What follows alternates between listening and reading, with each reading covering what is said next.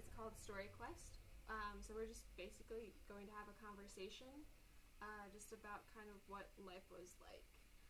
We're collecting both home front and veteran stories, so you have a very unique perspective kind of about everything. So if you could just say your name and when and where you were born. Mervin Cohey, November 10th, 1926.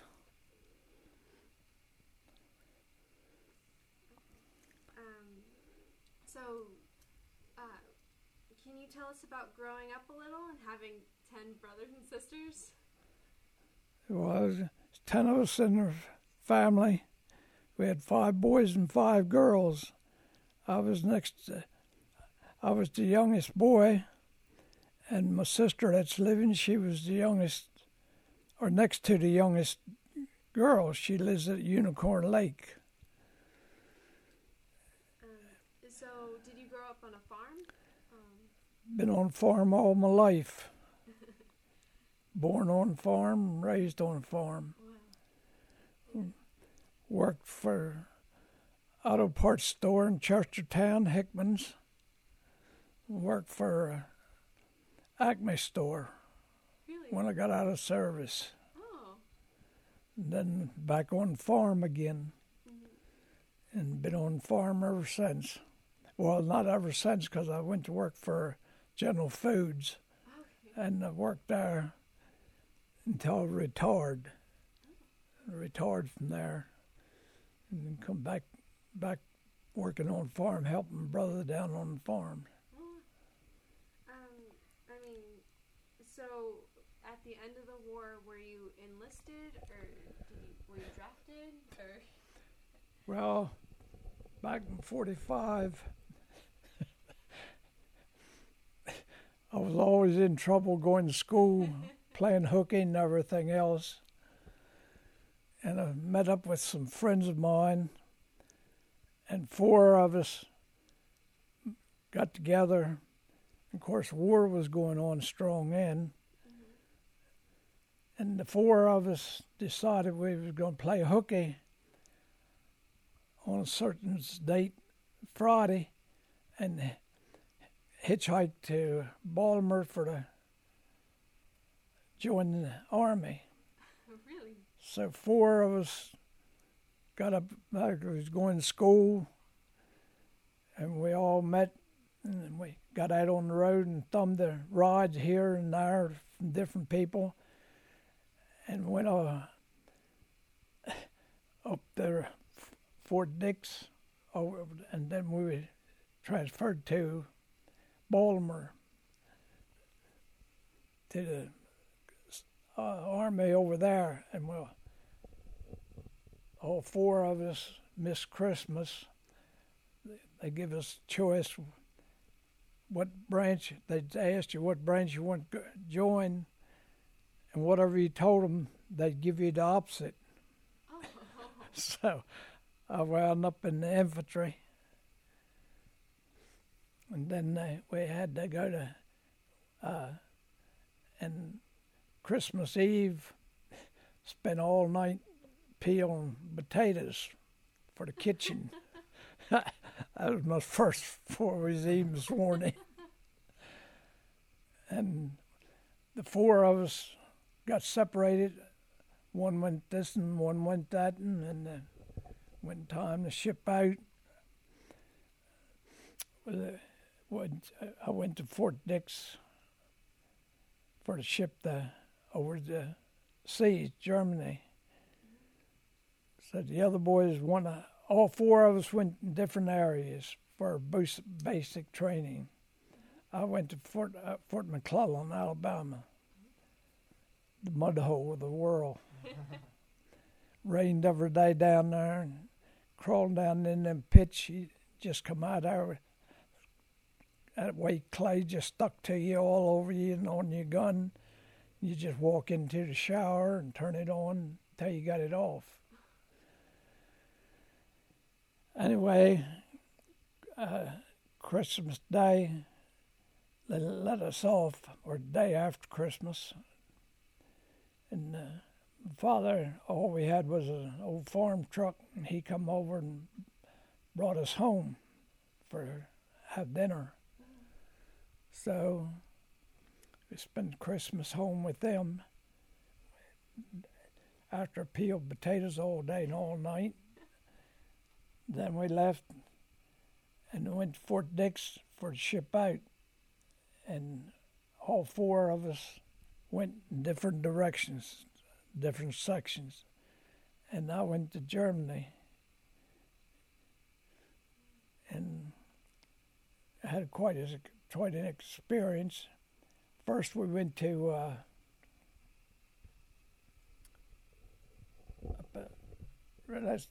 top of New York, our lake, our people go there for vacations, like.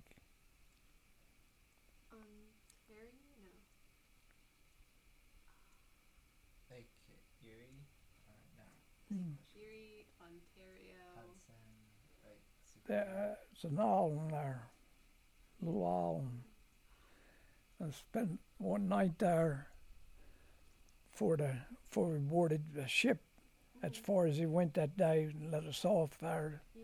And they had a party that night for us shipping out, and next morning we pulled out and headed to Germany. So what year was this? Was this during the war while it was still going on, or towards the end? Toward the end. It was still going on, but there was a lot of sniper work. And when I got over in Germany,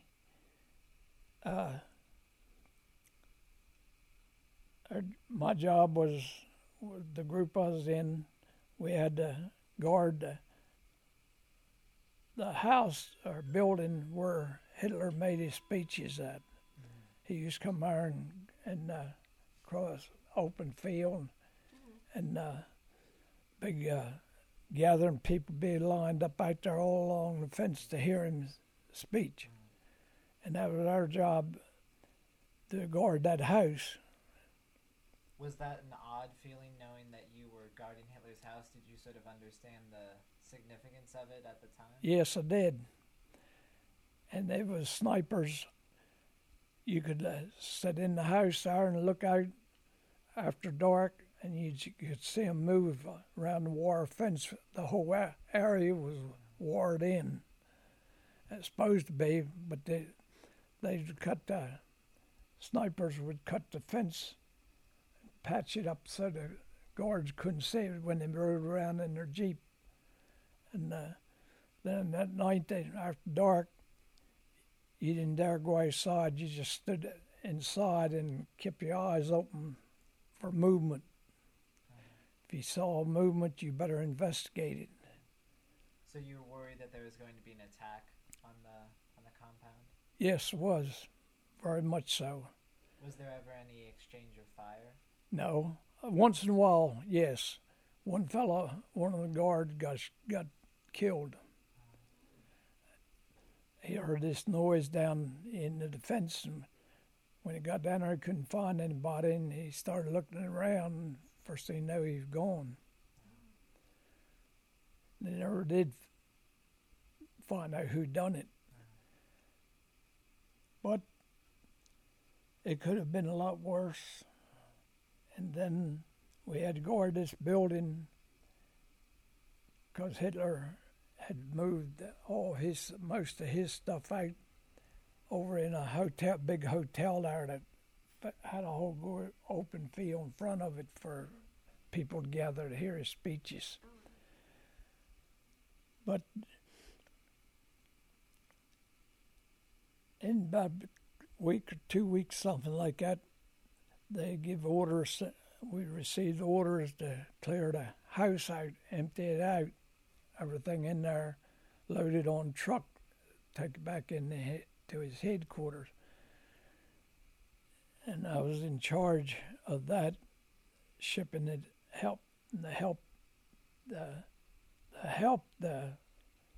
put it on the elevator, like an elevator there, run down the steps for to run it into the truck.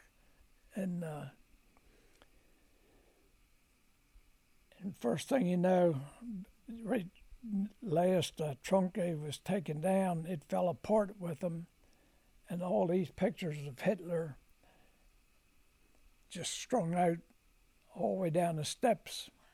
And they was packing up, tying stuff down on the truck, getting ready to leave. And I hollered to them. I said, here's a bunch of pictures on the step of Hitler. I said, if you want to come back and pick them up, he said, throw them in the trash. We got enough of them. We got enough of them on here. And instead of throwing them all in the trash, I saved 5 or 6 of them and sent them home. And I don't know where my wife has got this one. She passed away here December. And I've been going through stuff, and I haven't come up with them yet. But I know I got one of them, kept one for myself, where I showed him Hitler making a speech there and everything at this same building. And all the guards there, each one of them took 2 or 3 apiece. But he had a whole stack of them there. What else was in the building? Like just some furniture and desks, like chairs, bunk bed. It was just an empty building? Yeah, it was just an empty building there. Wasn't nobody in there then, just the troops guarding, so nobody took any of his papers or out. They wouldn't take them back to headquarters. So was this building around Berlin? Yeah, right outside of Berlin, yes. Because that Hitler would made his speech there in Berlin, come out on this great big hotel. That's where he moved to, up on the 3rd or 4th floor, and come out on this big platform they made for him there, and man, people would just gather all out there. But after things settled down, if you was a American over there, you didn't go out of the house after dark. Yeah. Was the atmosphere tense in Berlin? Can you describe that a bit? Very, very intense. When eventually they moved us from the barrack where we was at guarding the house over in the hotel. So I was in the hotel and saw right all across on the same floor, only across the aisle from where he made his speech. He'd go open the door and go out on the platform and make his speech. And of course, the little kids over there, you felt sorry for them. Man, they were starving, people starving, and a lot of the Germans over there appreciated us.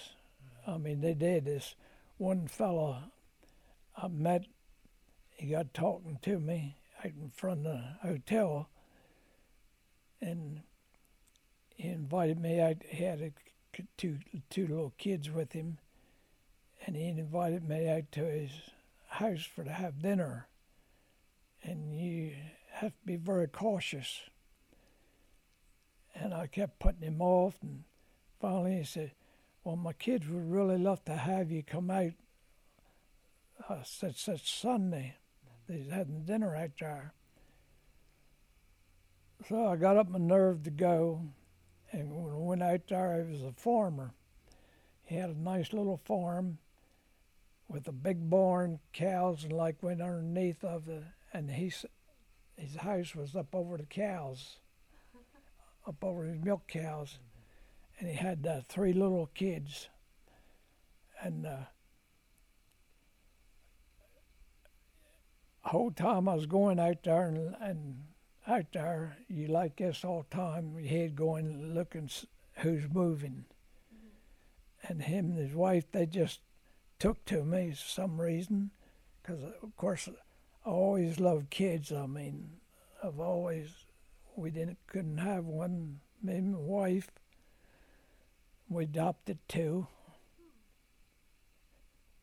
But these little kids were starving.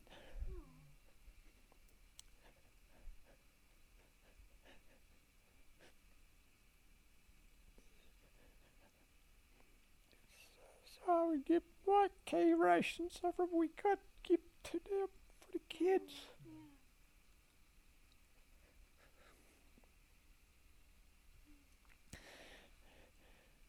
they went on till the company, Germans over there made them move, tear it down, move further back. But them little kids, then these little kids, they'd come up to the barracks hotel there and pick up the GI's clothes and take them home and wash it. Their mother would take and wash them on them and send them back with these little kids. They were starving. And this little girl comes one day, said, "Mommy wants to know if you'll come out that place to our house and have supper with us one night." And of course, we was forbidden of that. I said, "No, I don't believe so." So she went on for about a week or so. She used to come pick up my clothes to go get them laundered and then bring them back. And there's two of them. And so then she come one day, she said, well, my daddy said, of course, the street she lived on, that's where most of the killing was going on at that time, these snipers. So my daddy said that if you'll come out for supper, he'll come here and pick you up, get on the train with you, and escort you to our house and escort you back. So I thought it over after a while. I thought, well,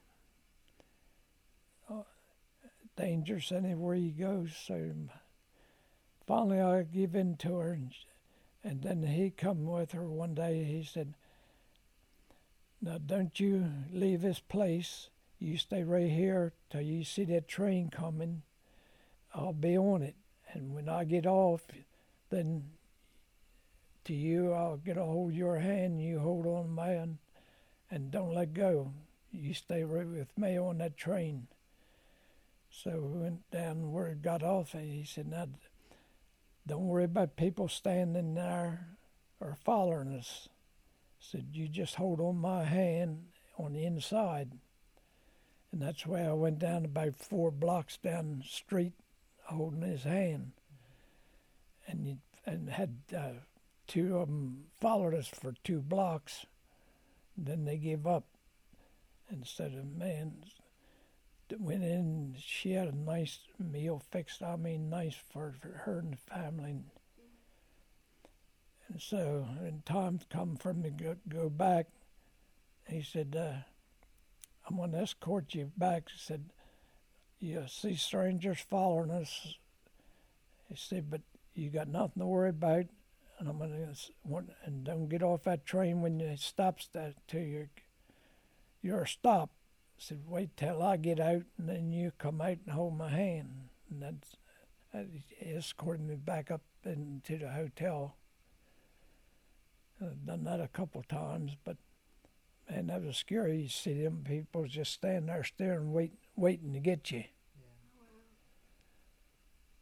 But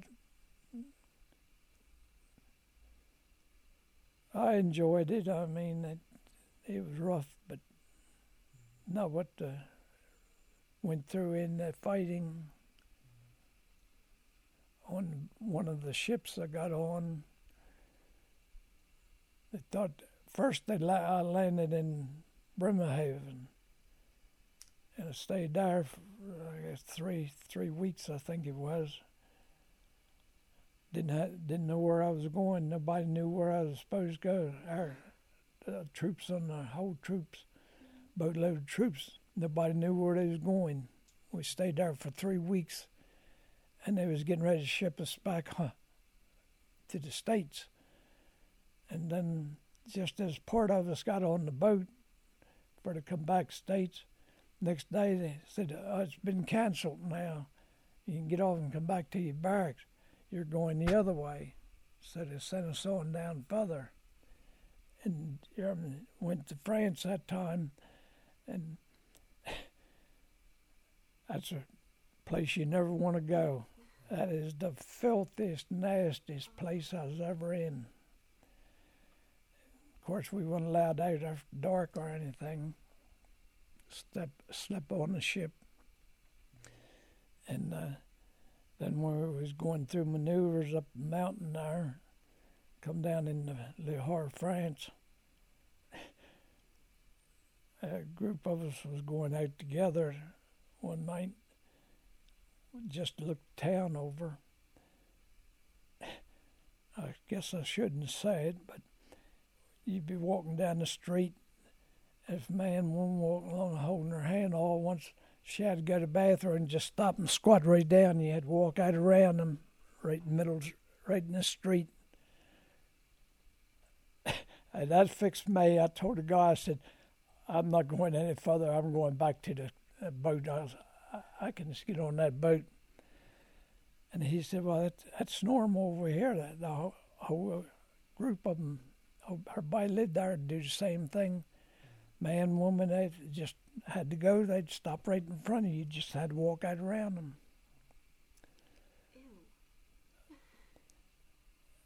Was that because the town had been so ravaged by war, or was it just... No, that was before the war. They said that was like it. That's the way it's always been. Okay. Le Havre, France. Okay. It was filthy.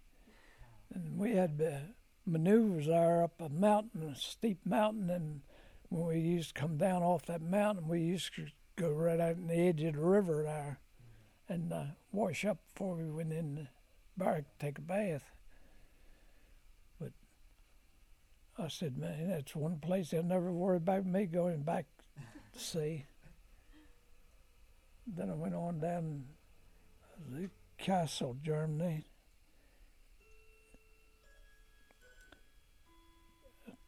The scariest part of it all, we was guarding the border between us and Germany. In Germany, they had this underground ammunition. I guess you've read about that. It's in a lot of books. But you'd be coming...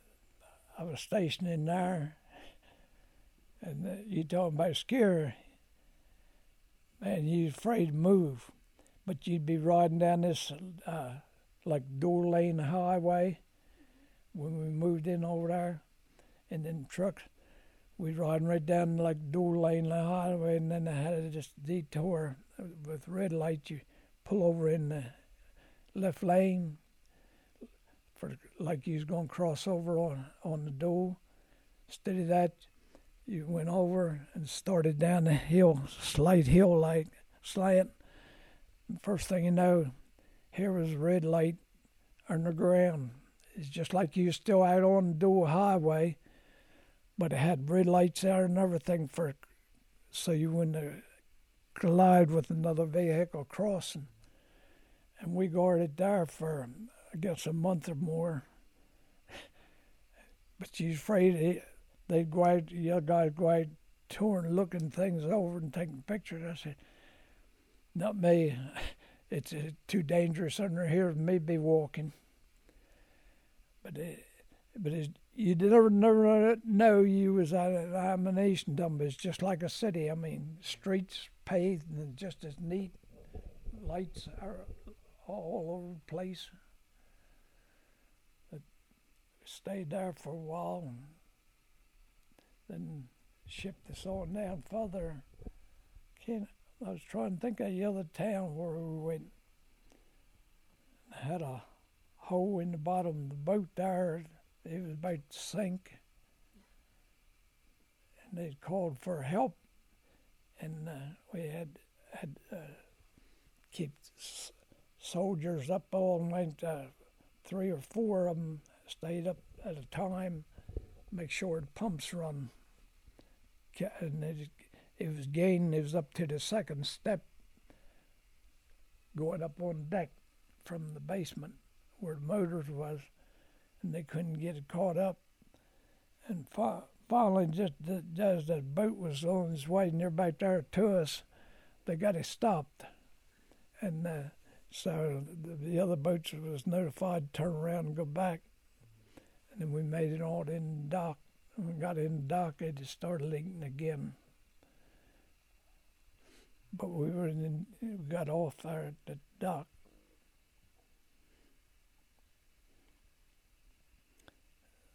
But it was quite an experience out there. But of course, the parents, they was upset because they didn't know where none of us was. They didn't know we'd hooked school until that night. Did you correspond with your family while you were in Europe? Oh yes.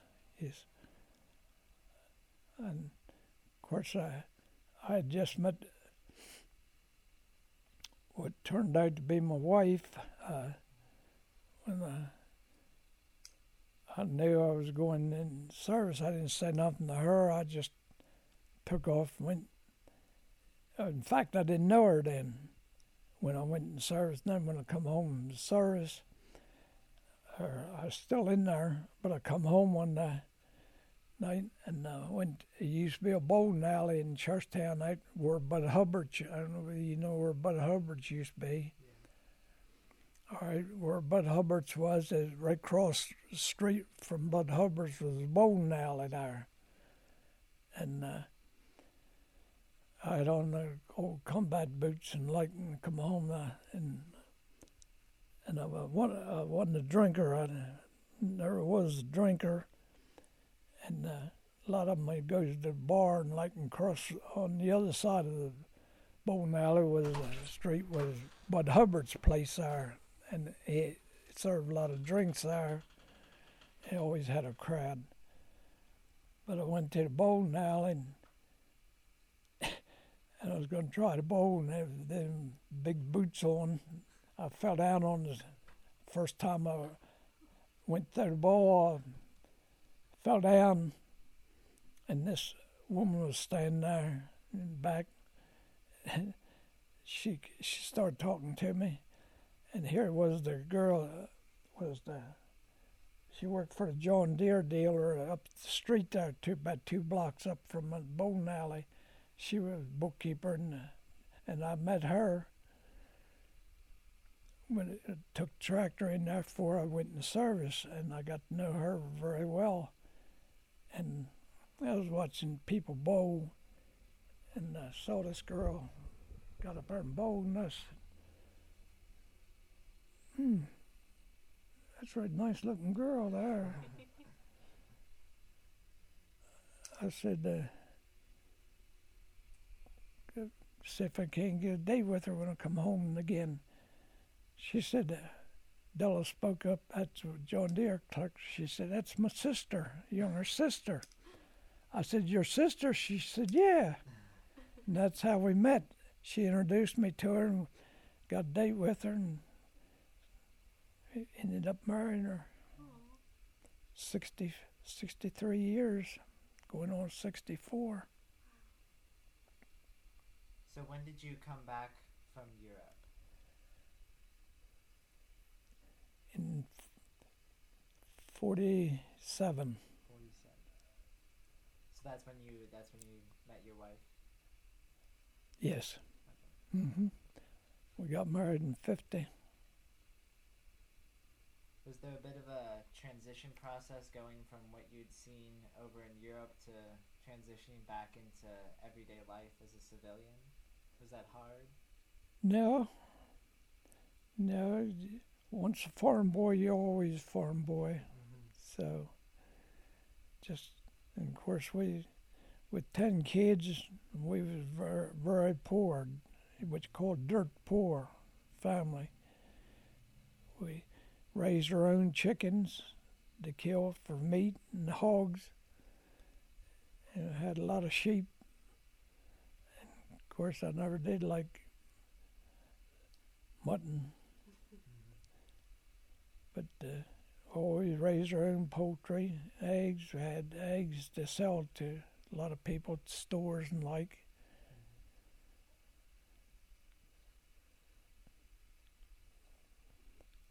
So did you continue farming when you returned home? Did I return to farming? Yeah. Partially. But I've got a job in Churchtown. I worked in the Acme store for quite a few years. And then that wasn't a thing for me. And then I got a job right down the street from the Acme store. The help in the Acme store was very good, but the owner was a little grumpy. And but we got along. And then a couple guys opened up a typewriter place, servicing typewriters in the schools, high schools, and they offered me a job, so I quit there and went to work for them. And of course, we covered the whole shore, went down far as Ocean City, the schools, and servicing typewriters.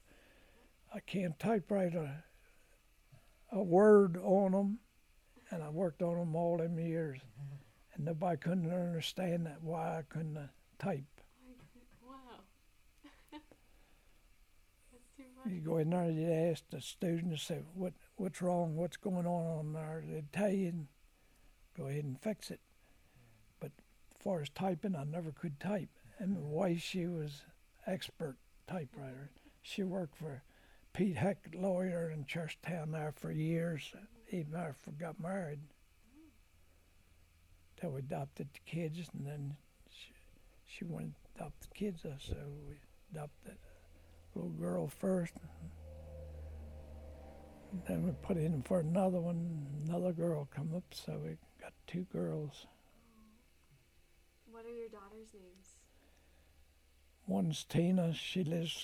We built this house right on the other side from here, the other side of this stream. I bought from this right here, my lane, I bought from that to the side road that goes to Crumpton Crossroad right up here. I bought this whole block here.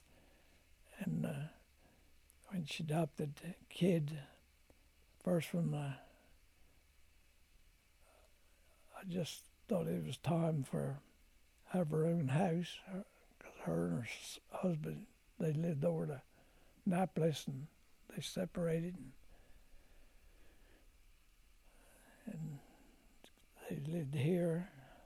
So the kids, they was getting into school age, and they wanted a place of their own. So we was sitting there talking one day over here to my neighbor, and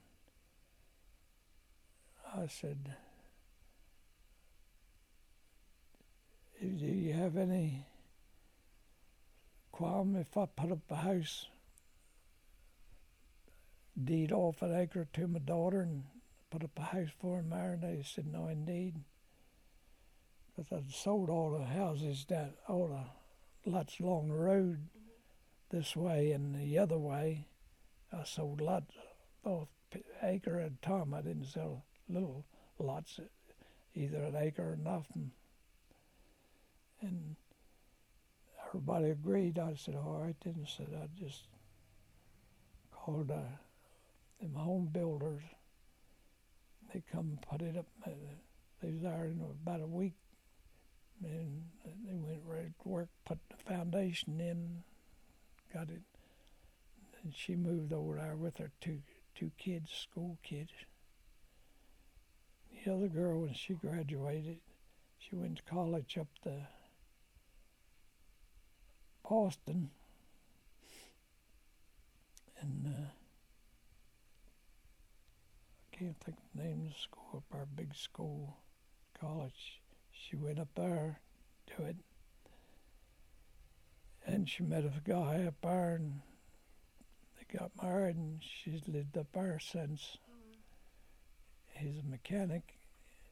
He worked for Sears, a line, automobiles lineman.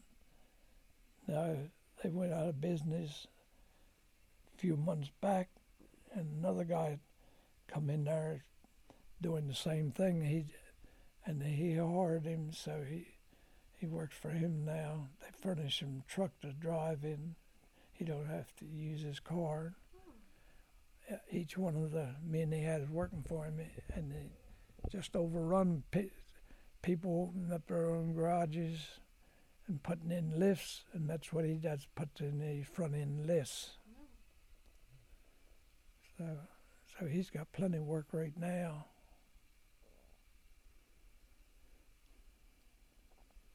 So going back to World War II, like, what are your memories about, like, Pearl Harbor or D-Day? It's quite a big celebration everybody had, but still a lot of things was wrong with it. I don't know, it's just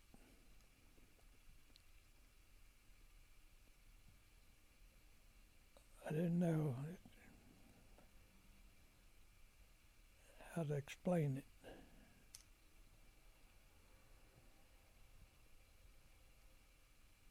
But like I say, I was very fortunate that I wasn't over there in the war.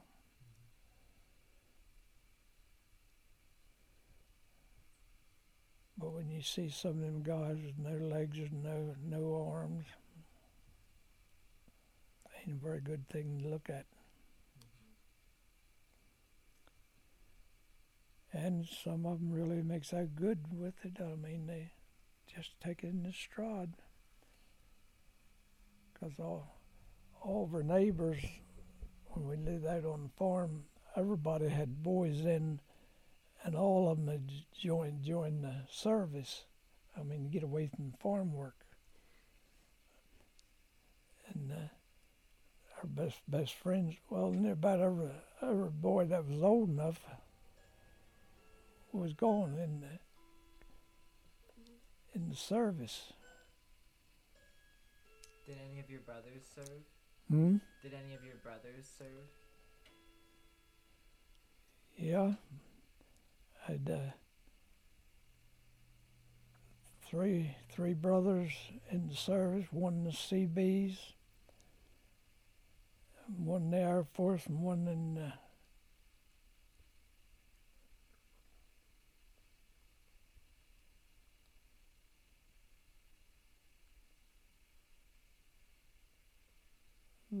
the Seabees or two in the Seabees. And I had a brother-in-law, was captain in the Army. And he married my sister, and they bought a place back on Chester River here when he was retired. And he lived back there, the rest of him and her. They lived back there until they died. They didn't have no kids. And one of the sisters had a boy after her, a young boy, when her and her husband separated, and they took to him, raised him just like their own, and he kept place back there, spick and span. He was captain, and he thought he was still in service. He wanted everything the way it's supposed to be. Orderly. Yeah.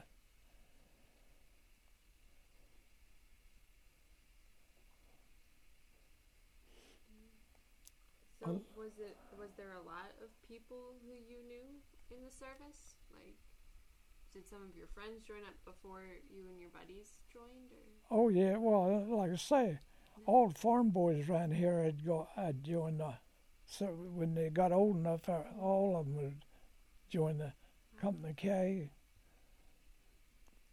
join the service, one or the other. Very few of them, right up road there, about 2 mile up road from here, 4 of the boys was right in this neighborhood here. They used to come out to our house every weekend and eat. Mom always fixed a lot of food, and she's a good cook. And they used to come out for to play ball, and then we'd have Mom would have dinner ready, and whoever was there, she fed. So you were in the Chestertown area a little bit during the war before you went overseas. What was that atmosphere like? Was the town affected by the war? Did you notice a change before and after? Not really, no. Afterwards, that was the biggest change.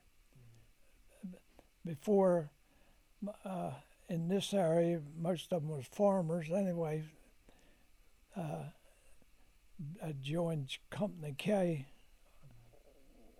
over there at Marydale, and so it wasn't nothing new about it to them. I mean, they just wanted to get away from the farm work. Yeah. So when Pearl Harbor happened several years before you joined the service, did you have an idea maybe at the time that you would eventually join the Army? No, I didn't. It's funny. We used to have 2 or 3 colored people from the Uniontown out here.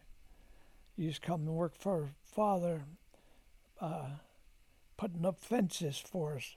And this one old colored fella, from a family with 3 brothers, and he was about 7 foot, big husky colored fella, and we was putting up a fence. He could walk. All you had to do was take the iron post along and drop them where you wanted them at down a string, and he'd come by, pick up a 6-foot pole, stand there and hammer it in like that, one hand, 10, 12 pound sledgehammer. He just walked from one to the other, and he was muscle. So, but I didn't see much change in them. They're all just ordinary farm boys. So on your farm, did you ever have German prisoners of war help out? Or? No. No? No. Did you hear about them being in town or at all? No. Okay. Did you ever hear about air raid drills in this county? Or did you ever know anyone who did plane spotting? I knew a fellow used to plane spot in Delaware, but I don't know of any here. How is rationing on the farm? Like, were you affected by like the ration bucks, or were you pretty much self-sufficient on your farm? No ration books. Oh.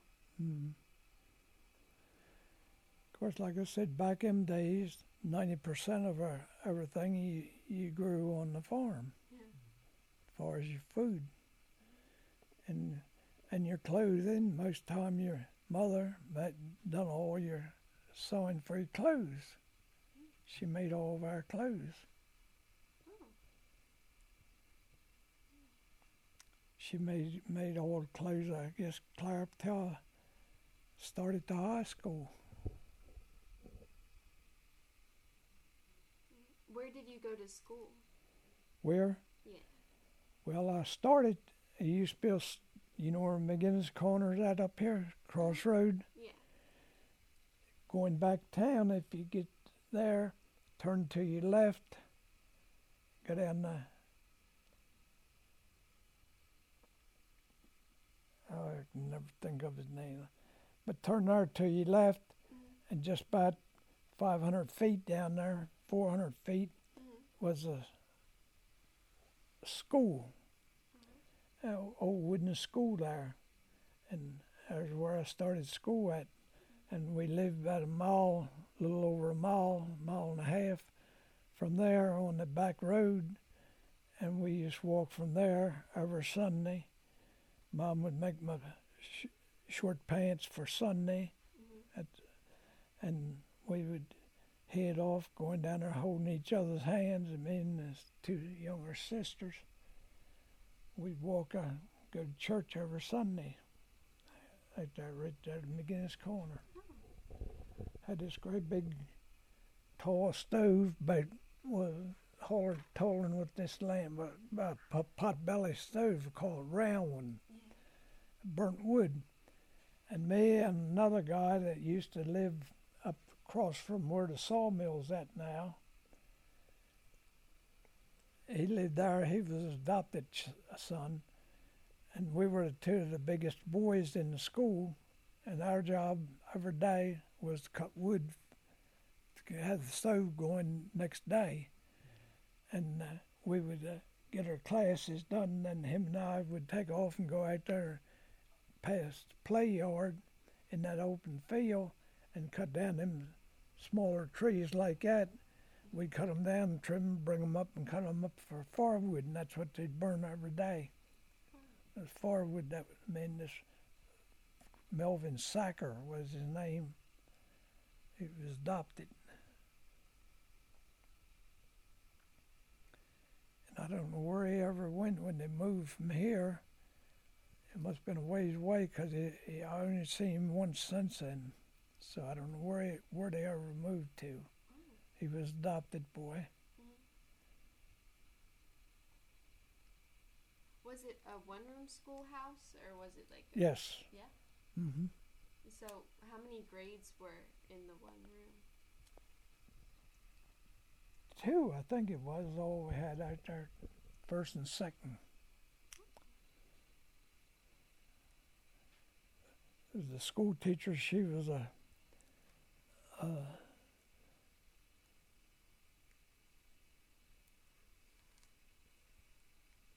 she was a farmer's wife that lived down on by Rose Wharf Road. They used to drive from down there up here to old Model T.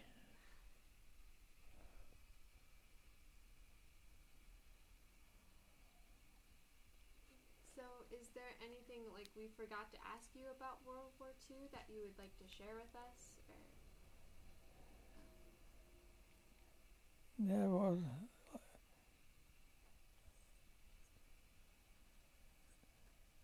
like I say, France, I don't have any use for it, and Austria, about as bad. They let you know. You say something to them, they say, "We're not your enemy. We're your ally." I don't have to do that. That's what lets you know you got to wait on them. So we didn't get along too good. So what other countries were you able to visit in Europe? I mean, you said Germany, Austria, France. Did you go to Spain or Great Britain?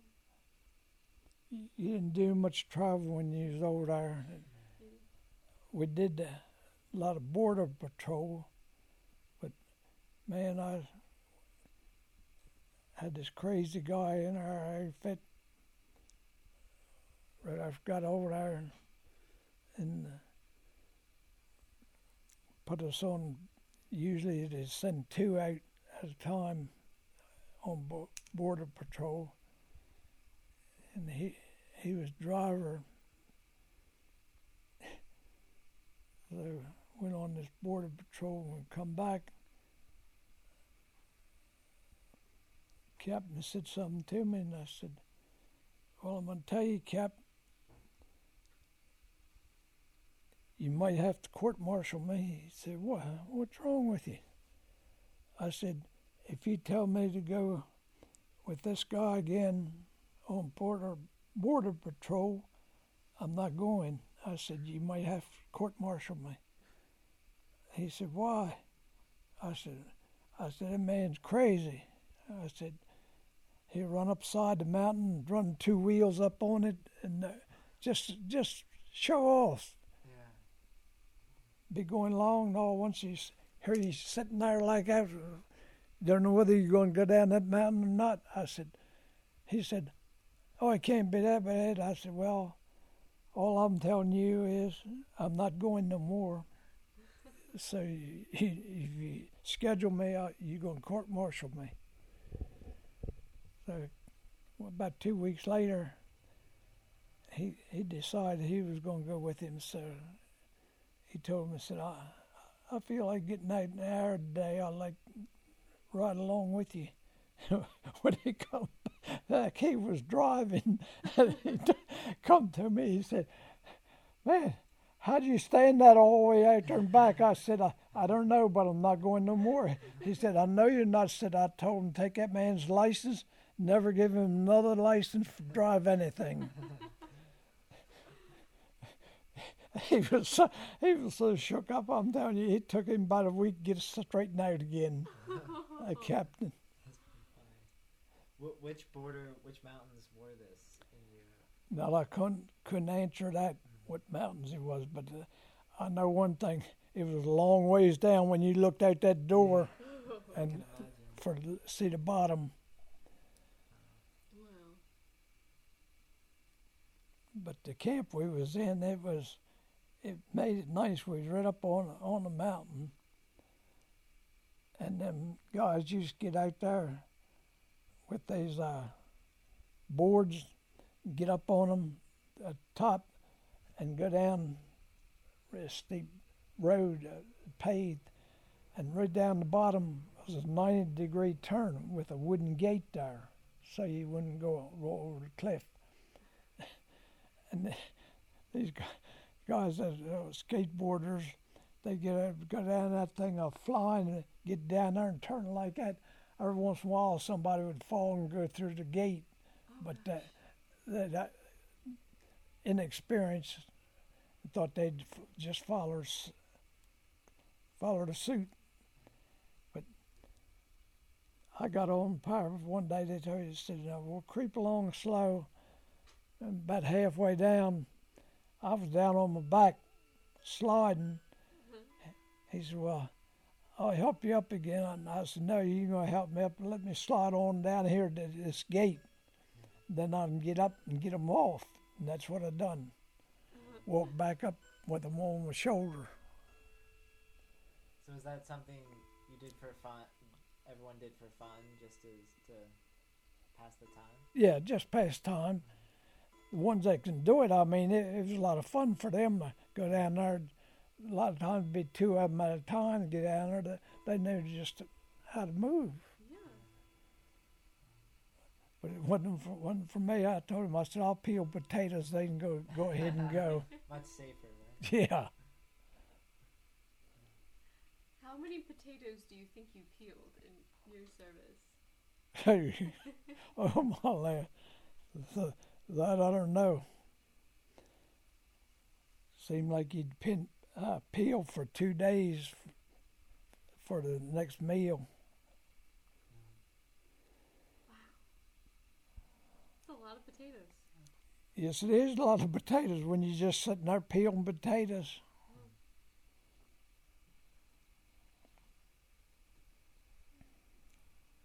Well, thank you so much. These stories have been incredible. Thank you. Thank you for this is so cool. sharing them with us. Well, like I say, I went there fighting, which I thank the Lord for that. Yeah. But well, I can't say I'm sorry. I mean, it was an experience. It's still a really cool point of view. I just think, I guess I should have told my parents, but of course, father, all he had was an old 6-wheel truck, because he had his truck in the neighborhood. We didn't have no cars. And when I'd get a leave, come home, he'd have to come over in that truck and pick me up. Of course, there used to be 3 or 4 more that wanted to ride home too. Yeah, may I actually take a picture of your Service to America certificate that's behind you? Mm-hmm. The World War II veteran? Mm-hmm. May I take a picture of that? Help yourself. Oh, thank you. Well, thank you so much. We really appreciate it. You know, we've been looking for stories about people on the home front and veterans, and you just have a story that blends both of those. Well, I've got a lot of pictures. I don't know where they're at. My wife took care of that before she passed away. She used to handle everything in the house here. And I had a lot of pictures I sent home from Germany. But I don't know where she kept them. Oh, they might be in there. Have a look for those. You can talk. Oh yeah, you can, No, yeah, you can talk. No, I know they're in here, Dad, because Jessica looked at them when she was home. Yeah, so I know they hear about it. I just don't know where.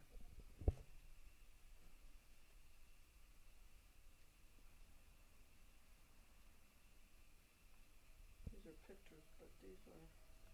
I don't know this much.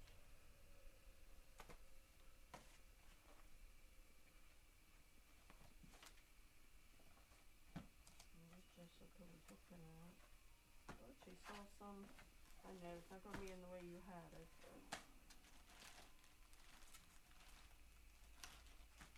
Your hunting pictures. Oh, here they are. I think.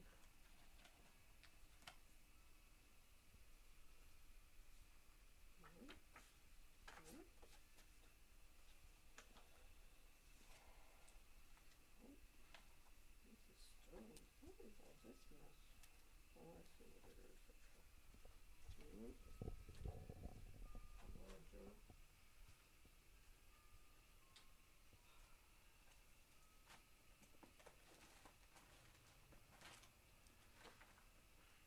I know Jessica's looking at something here. But when we enlisted, the four of us, you had a hard time getting anybody to stop pick you up. You know, four head. Yeah. That nobody didn't want to pick up four head. Yeah. Finally, somebody picked us up in a pickup. We got in the back. I don't know where they are. There's a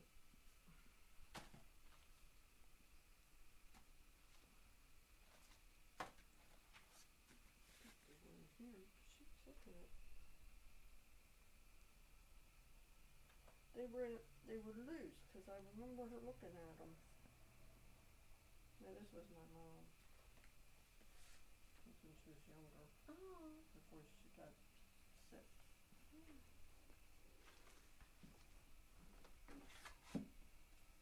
And I'll tell you, that was a shock.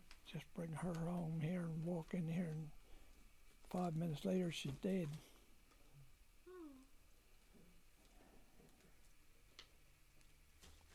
I can't find them. Oh, we packed a lot of clothes up here. Church of Nazarene, there in Kingstown, and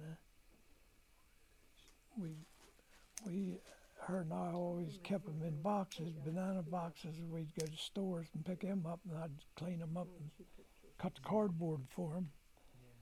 Yeah. And she I'll be able to tell you about what it was too with this stuff. she was up there packing clothes, and she slipped and fell. Well, she didn't. She stumbled over a plastic carton up there that was stacked on something else, and then it just slid off, and she didn't see it. And when it slid off, and she stumbled over it on the cement. I took her up to the hospital there. They checked her up there and had to send her Easton. Had a broken hip. Oh, yeah. I'm just saying it tells us the picture. She was in the hospital there a while.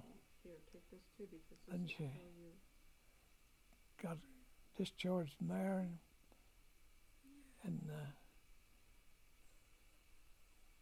a couple times a week I'd have to take her Okay. Yeah, I got them. into the therapy place in Chestertown I don't know if there's anything written. and up the hospital for a checkup. And she was doing real good, and so I took her to the hospital that morning. They checked her and said everything looks fine. And I took her out to the therapy place on High Street. And she went out there and I always go in and sit inside the door there on this little sofa they sit there, people sit on. And she goes upstairs on the elevator for therapy. And I'll wait till she gets done and come out, and we usually stop and have breakfast and come on home.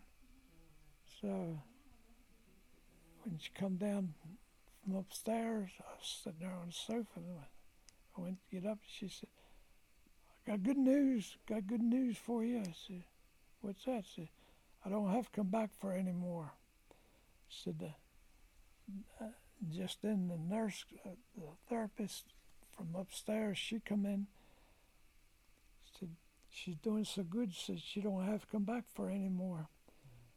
Said, "But now, if you feel you want some more or need some more," said, "you come back and I'll give you 2 more treatments free." And that was 2 good reports left there. I went back, I said, "You want to stop and have breakfast?" "No, I want to go on home." So we left there and drove home here and got out. I said, "You want me to get the walker? Carry you up?" She said, "No, so I'm going to walk." I said, "You come out and hold your arm out and let me hold on to it." She held on my arm, come here and walked up steps, come in the door. She said, "I'm not going to the kitchen." We had to stop and got some milk and cornflakes for breakfast. And she said, "I'll put that away in the morning." I said, "I've already put it away. It's in the fridge." She said, "I think I'm going to lay down here on this sofa for about 10 minutes to take a little nap." I said, "I feel like I need a little nap." I said, "Sleep long as you want." I said, and I started back. She said, "What are you going to do?" I said, "I'm going to sit in that chair and watch you. That's what I'm going to do." So I started over here. I sat down in the chair, and she reached up and got the blanket, and I've never, ever seen her put a blanket on her in the daytime and lay down. And I thought, well, maybe she's just tired from riding home. And so I sat here, and I shut my eyes, and every once in a while I'd look over, and she'd be laying there, same place. I guess I dozed off for a couple minutes there. And once I opened my eyes and looked, I said, "Well, she's not in the kitchen. She hadn't woke up yet." So I got up here and walked over there and looked at her. I said, "No, she's still sleeping." And I started back, took 2 steps, and it's just like somebody was standing there talking to me. Said, check her. It kept going through my mind. I stopped right still. I said, check her. I just looked at her. So I walked back over there and looked at her, leaned down like I was going to kiss her. I said, "She's not breathing." I reached down and touched her leg, and man, it's just like putting it in an ice cube tray. The minute she hit that sofa, she was dead. She had to be.